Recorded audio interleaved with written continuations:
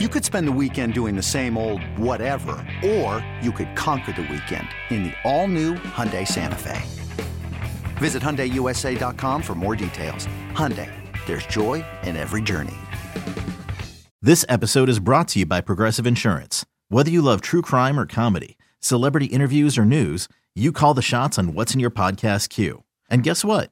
Now you can call them on your auto insurance too with the Name Your Price tool from Progressive. It works just the way it sounds. You tell Progressive how much you want to pay for car insurance, and they'll show you coverage options that fit your budget.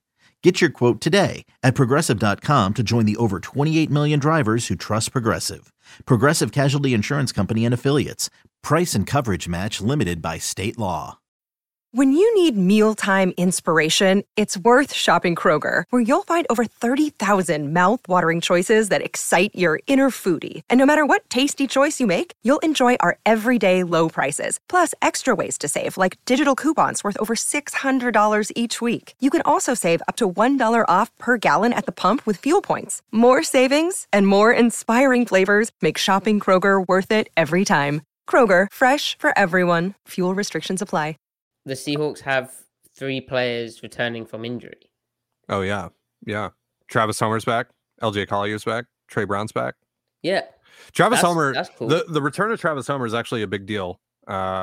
We've talked about this a little bit with the special team stuff.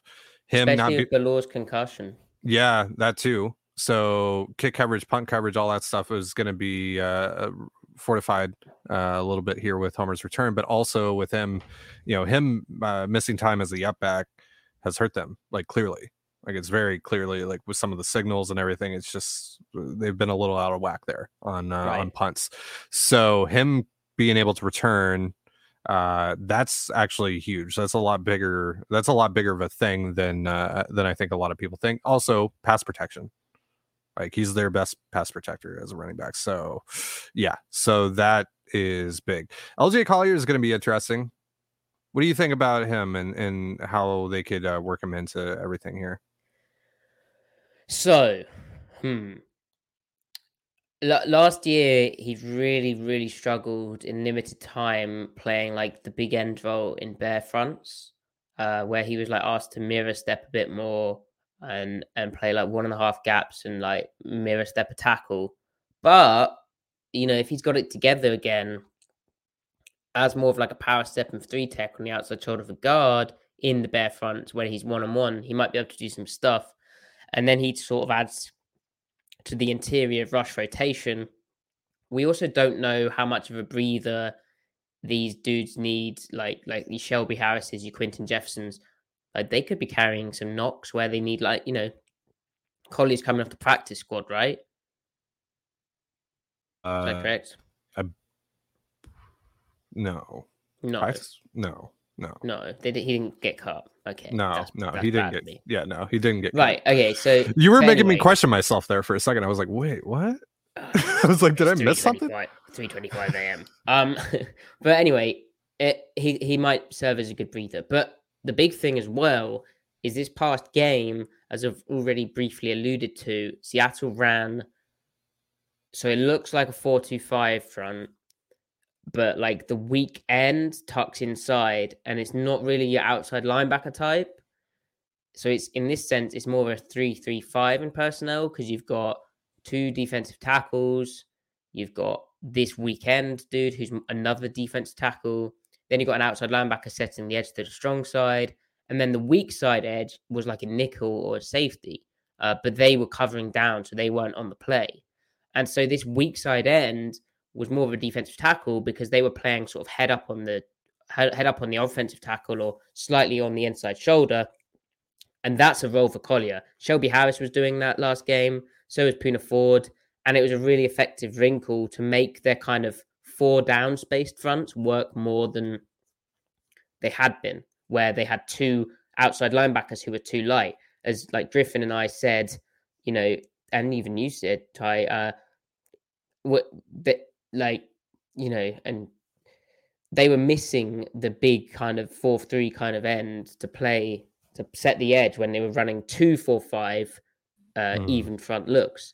Now, if they're running like a 3-3-5 where they're reducing the weekend to and putting a bigger kind of defense tackle type there, that kind of just helps things out and helps them set edges a bit more firmly and just changes some angles up and keeps linebackers clean behind. So that's pretty big. And I think that's somewhere Collier can contribute as well, especially if they, I expect them to lean on these fronts more. Again, we'll talk about this in the Tape podcast as well.